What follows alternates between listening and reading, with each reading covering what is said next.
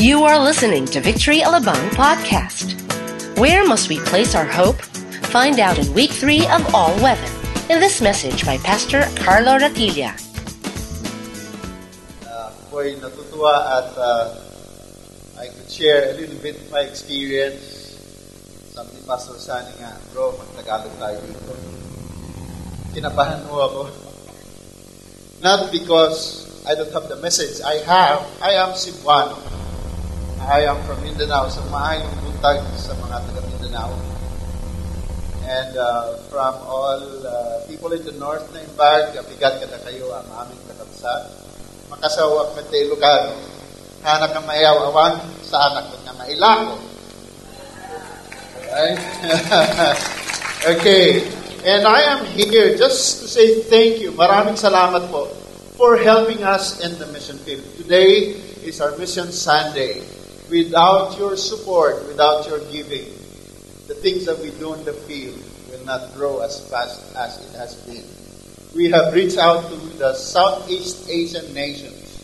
Lahat po ng Southeast Asian nations, meron ho tayong mga churches. And because of your support, we are able to cover at least our part, our neighboring countries. And the last country that was actually planted was Indonesia. And so my wife and I moved there 2 years ago. And I'm standing here to represent all the missionaries, all the 100 plus full-time missionaries from every nation, from Victory Philippines. And kasama ko kayo dyan.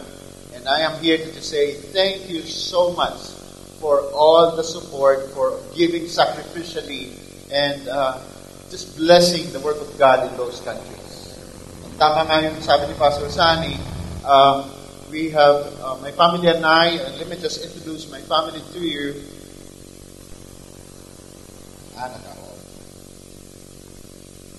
Ayun. This is my family. My name is Carlo Ratilla, and this is my family. Alam nyo, masyado akong in love sa asawa ko, kaya ganyan po yung post ko. Here's a better picture of the family.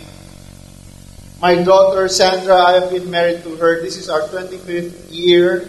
We will be celebrating 25 years of marriage. And I am so in love with my wife more than ever before. You know, the Lord has blessed me with a beautiful wife. And sabi nga ng mga anak ko kahapon, thank God, my mom's beautiful.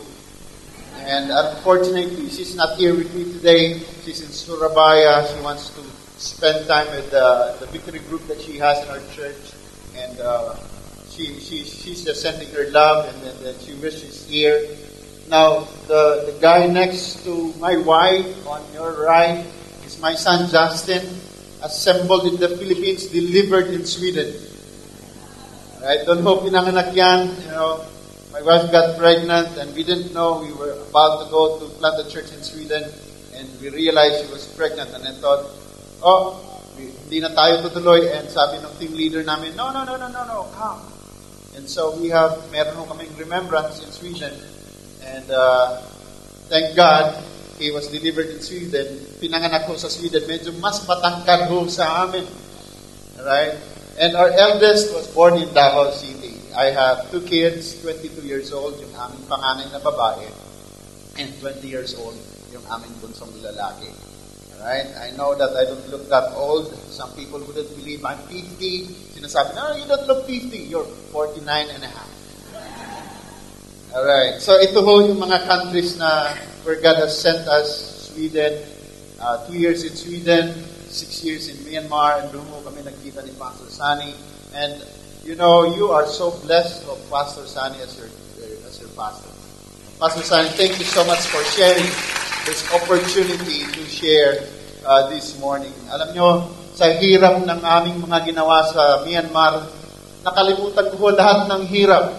Ang na-remember ko lang, palagi kami tumatawa. Every night. Tawa kami ng tawa. Hindi ko alam kung paano kami nga pinapatawa. Pero kahit hindi namin naiintindihan, tumatawa pa rin kami. Ganun ho ka-effective si Pastor Sani.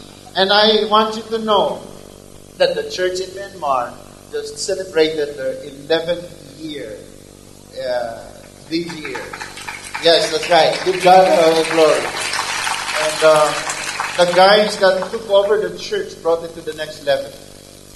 Great church today. In fact, meron doon lang 3 pinadala sa School of World Missions that will start tomorrow. Marami na ho tayong na-train, and they are about to plant 2 other churches. And that's what our heart is. We plant local churches that will plant other churches later on. And God's using them even better than the missionaries we sent to other countries. They're great. And then after that, we went to the States for 3 years. And that was like, alam natin yung mga Pilipino, di ba? America is the land of promise. And it was a temptation to stay in the U.S. And it's like, wow, this is it. And he said, I made it. Ito na yun. I will never go back. I'm moving forward. This is it. Until the Lord starts to speak to my wife and I and say, go back to Asia. It was a different situation. I'm going to use some of my life stories on the topic that I was given, yung ating topic today. And dahil all-weather tayo, my wife and I, as I said, and I will connect that to all-weather later on, but my wife and I are going through a lot of changes. Ang dami hong pagbabago that we go through all the time. Every countries that we go to have different degrees of difficulty. Ang dami hong mga challenges na aming hinaharap. And ito lang po yung aking na-notice. Kung ano man yung mga kahirapan, ano man yung mga challenges that comes our way, and sometimes hindi natin alam kung paano natin i-go through yung mga challenges na yon. In fact, today, I'm going to talk to you about the wind of change. Winds of change. And in other words, para ho sa mga mayayabang to, sa mga mahahangin. Tama yun ba? Tama ba yun? Tingnan yung katabi nyo, hindi ho mahangin yan. Nagkataon lang ho. Alright? Hindi ho mahangin yan. Oh, ito mahangin dito, masarap. Sobrang hangin lang, ayon. And, the thing is that I'm going to bring you first to the scripture. Why don't you stand on your feet this morning as we read the scripture? Bago po ako magpapatuloy, let's just go to the scripture. Philippians chapter 3, verse 12 to 14. I'm going to be reading from the New International Version. It says, not that I have already obtained all this, or have already arrived at my goal, but I press on to take hold of what that for which Christ Jesus took hold of me in Christ Jesus. Brothers and sisters, I do not consider myself yet to have taken hold of it, but one thing I do, forgetting what is behind and straining towards what is ahead. I press on towards the goal to win the prize for which God has called me heavenward in Christ Jesus. Let's pray. Father, marami kong salamat. Thank you, Lord, for this day. I pray that you will open our minds, open our hearts, that we may be able to receive from you today. In Jesus' name, amen. Please go ahead and take your seat.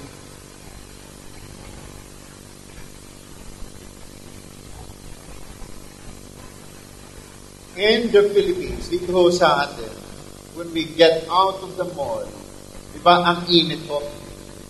In fact, some of you are finding this. Mamay-pay ho tayo ngayong umaga, dahil naiinitan tayo. Kailangan natin ng hangin. Pag lumabas tayo dito sa mall, outside, medyo warm. Mainit ho yung hangin na ating nararamdaman. Kaya kailangan natin ng electric fan para lumamig ng konti. But a lot of times, those winds that we face in reality in life, sometimes we don't know how to face them. Kita natin yung introduction. Our introduction, na-destroy ho yung umbrella. Sumobra naman yung hangin. Sabi nga ni Pastor Sani kahapon, huwag tayong bumili ng ganon, madali lang para masira yun. Right? And a lot of times, we get destroyed by the winds that we face. Kasi hindi natin alam kung paano natin haharapin yun. And karamihan sa atin, instead that we face the wind, we step aside and let the wind go. Ayaw natin. Gusto natin, okay lang. And the Apostle Paul, I wanna share with you this morning that the Apostle Paul, there's one guy who knows what changes is all about, what the wind of change is all about. It's the Apostle Paul. He wrote the scripture when he was in prison. Sinulat po niya to nung nasa selda siya. Huwag na natin isipin muna yung prison. Isipin na lang natin, kung nakakulong ka sa isang kwarto ng 4 na taon, ano kayang mangyayari sa buhay?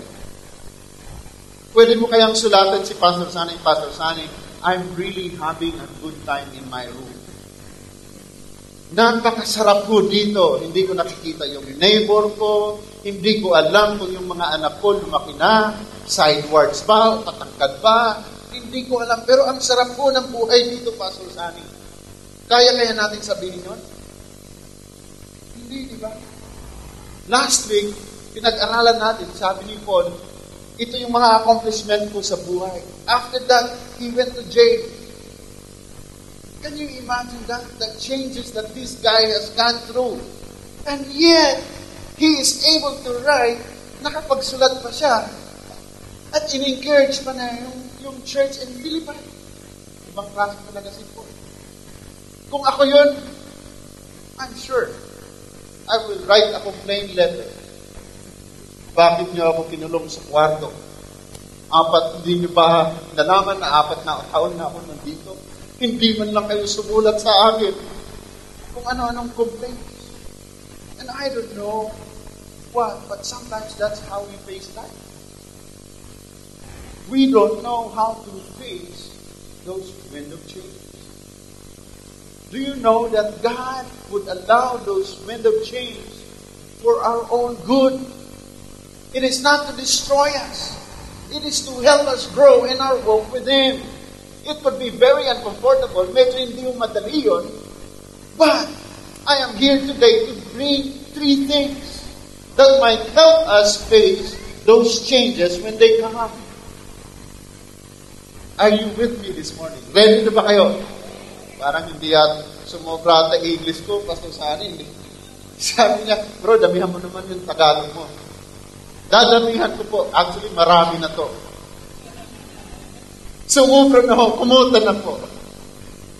Alright, ready na ba tayo this morning? Okay, 3 bagay ho lang na pwede nating pag-isipan. Tama ito, bro. Sabi niya, when we raise our hands, bro, we don't point like this. Hindi ho ganito. Ganito. Bakit po, Pastor Sunny? Father, Son, and Holy Spirit. So, swak lang to. Pag nakita niyo si Pastor Sunny nagaganyan, dahil Father, Son, and Holy Spirit po yun. So, 3 bagay ho this morning.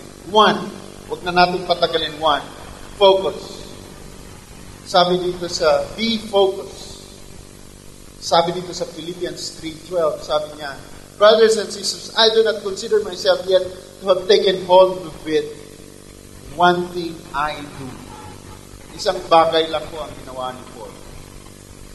Sometimes when changes would come, the natural tendencies that we have is to do so many things. Alternative lifestyle. Ano ba yung pwede kong gawin para gumaan naman ng konti itong aking paghihirap na yun? But let me encourage you, if you focus on one thing, kung merong isang apostle who was single-minded in what he did, it was the Apostle Paul. Let me tell you what. Paul, sabi dito, he wrote New Testament books. But writing New Testament books was not his main goal. The Apostle Paul preached the gospel, but preaching the gospel was not his main goal. Even Paul established churches, but establishing churches was not his main goal. The main goal of the Apostle Paul was to know Christ. I don't know about you, but I get excited just reading this.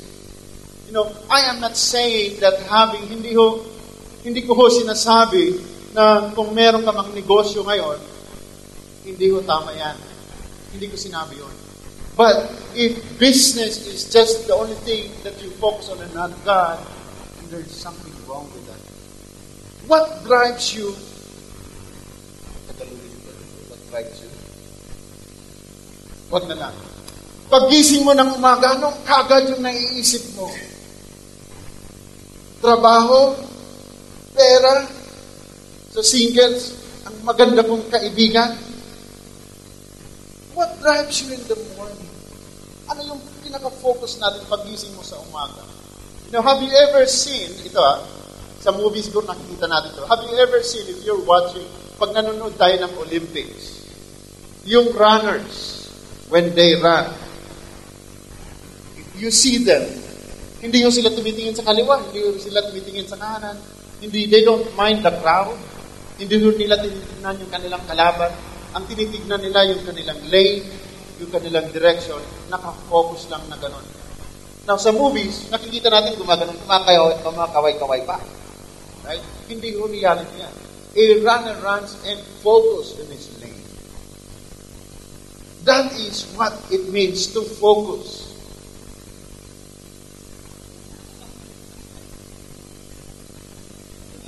Maliho yung tinignan ko.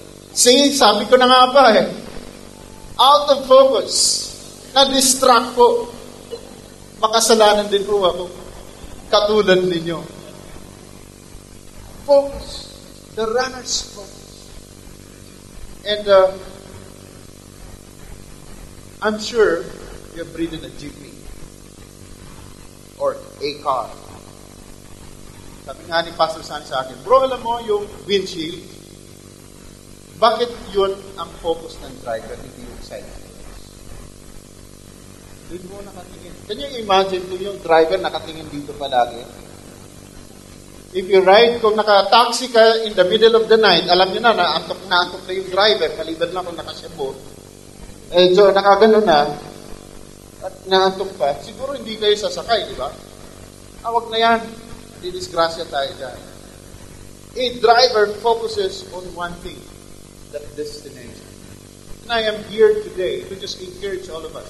If we are going through changes in life, whatever it is, if you are going through difficulties in life, if you are a mother today, and I am here to encourage you, the goal that you have is not just raising children. The goal in life is to know Christ while raising your children. If you are a father today, the goal is not just to bring the paycheck at home, but to know Christ and have abundant blessing, because He says in His Word, He will provide for His children. Minsan kasi nade-defocus tayo. Nasa secondary si God. And I am here today to encourage all of us. Pag ang focus natin si God, the rest will be added at once. Just like the Apostle Paul. Yan ho ang gusto kong ipaabot sa ating lahat today. If we can just focus on God, our main goal is to know Him. A lot of different distractions on earth. Marami ho. If you are, I'm sure, this generation is such an amazing generation. During my time, we don't have computers. We only have pagers. And we do one thing at a time. In fact, I was told, hindi ako pwedeng makinig ng worship music while reading the Word. Sabi sa akin ng aking mentor, you cannot read the Word of God while listening to music. Today, the young people will listen to music, watch TV, study their... I am so confused. Sa totoo lang, hindi ko maintindihan yun. Paano nila na multitask at they can still accomplish so many things? The problem with that is we bring down our walk with God. Pastor, pwede naman Pwede ako makinig dito, pumunta rito, at magsimba. Pumunta sa victory. Exactly. We can. The Bible is asking us to focus our eyes on Jesus, the author and finisher of our faith. Nothing else. Pag hindi mo tayo nakafocus sa Kanya, then the rest is there. Be careful. Kailangan mag-ingat na lang po tayo na yung culture of today will not be laterally transferred to our walk with God, because that is not the design of God. The design of God is that we focus on Him and Him. He is a jealous God. You know that? The rest can be added unto you. Alright? So focus. The second thing, be forgetful. Ito maganda to kasi magiging excuse ko to. Sabi dito, brothers and sisters, I do not consider myself yet to have taken a hold of it. But one thing I do, forgetting what is behind, straining toward what is ahead.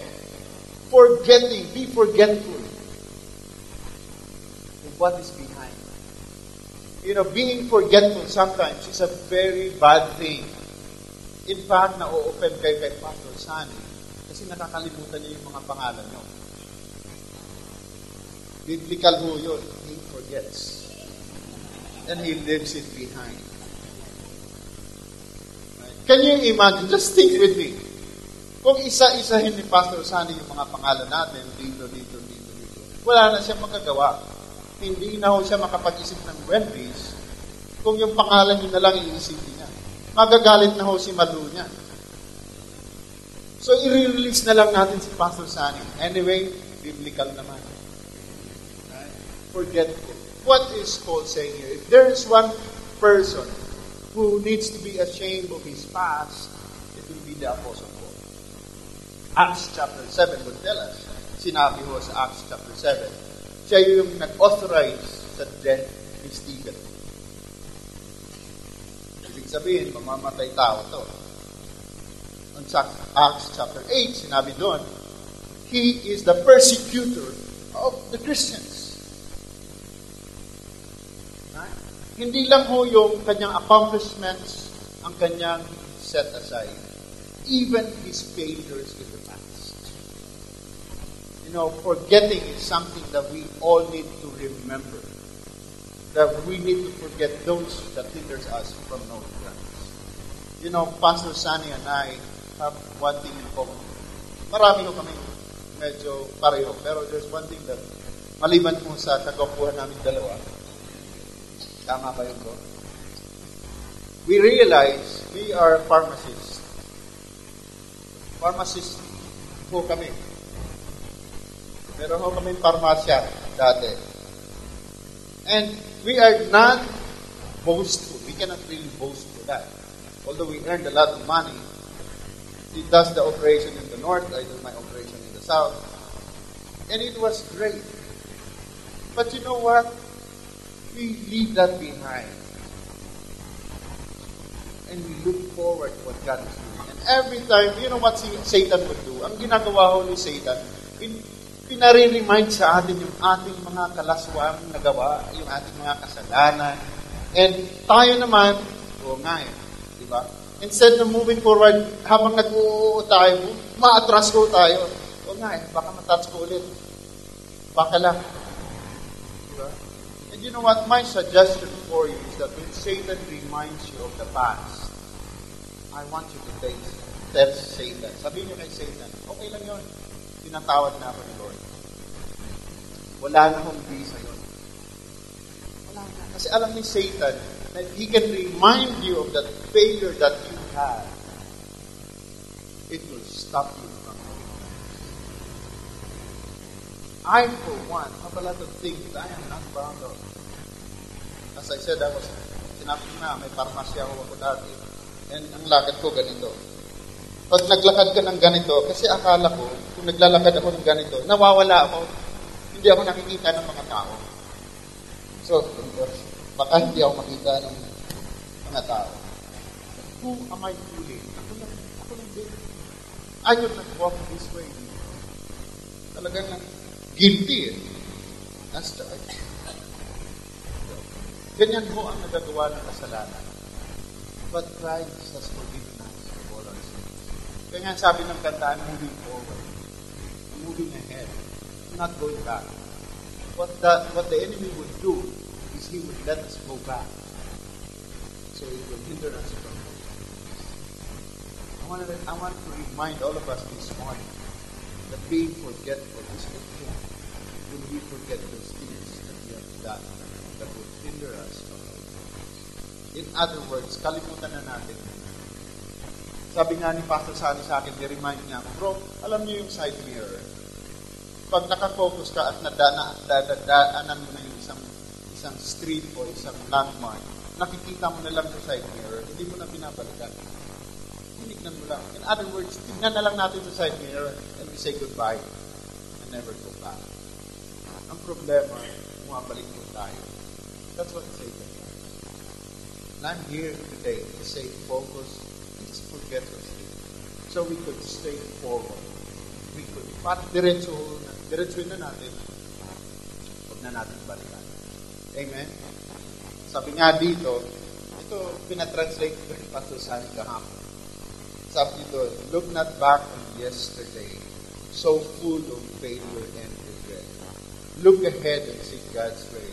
All sin confessed, you must forget. Paano nga Tagalog ito?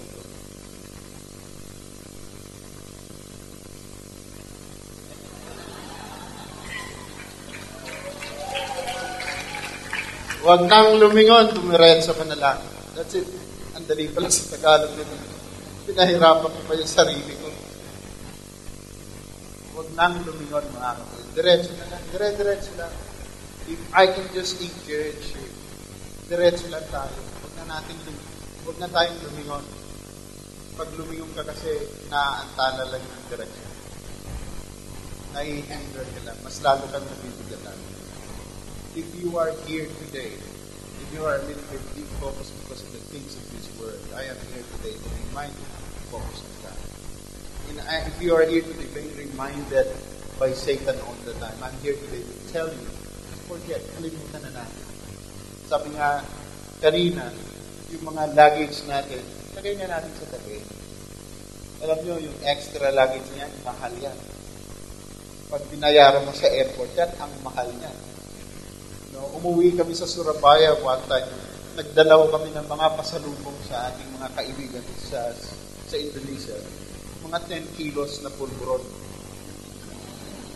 Now, yung pulburon na yon, it will not cost you 1,000 pesos. Or let's just say 1,000 pesos. Alam niyo magkano yung bayad ng extra luggage na yun? 8,000 pesos. Sabi ng asawa ko, sa inyo na ho yan. Can you imagine the extra payment you pay on an extra luggage you carry with you all the time? The good news is God paid for that extra luggage. I want you to remember that this morning. God has paid it in full. Binayaran na ng Panginoon ang lahat ng extra na dala-dala natin. Kaya kalimutan na natin mga kaibigan. Tama mo ba? Pangatlo, third thing I want to talk to you about is be faithful. This word, be faithful, gas-gas na ho ito. Palagi na natin naririnig ito. But kahit na palagi natin naririnig ito, I am here today to remind all of us to be faithful. Sabi nga dito, I press on towards the goal to win the prize for which God has called me heavenward in Christ Jesus. Ang daming mong kaibigan, mga kaibigan, na they started strong with God.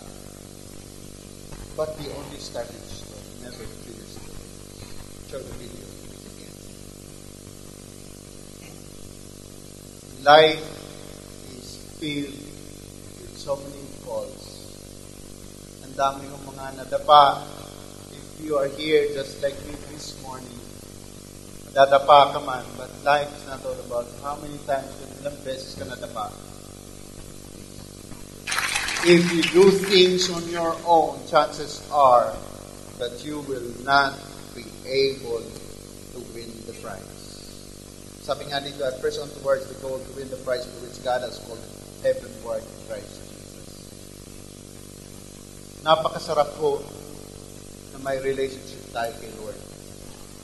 Dahil kung wala po siya at ikaw ay nadapa, wala ka ng reason na tumayo dahil talo na ka.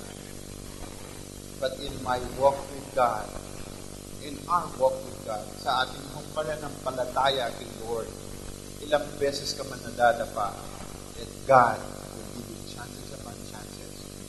Not just so He could run, but so that He can win the prize for which He has called all of us heavenward in Christ Jesus. When we face adversity, when we face the winds of changes, I don't know where you are at today. Maybe you are a businessman and your business is going through a lot of changes. If you are a student and you are going through a lot of changes, if you are a parent today and you're going through a lot of changes, if you are a grandparent, I don't know where you are in your walk with God and whatever you do, but I am here to declare today, those changes are there so we could look up to God and declare that He is the Lord over our lives. Because that is what it is all about.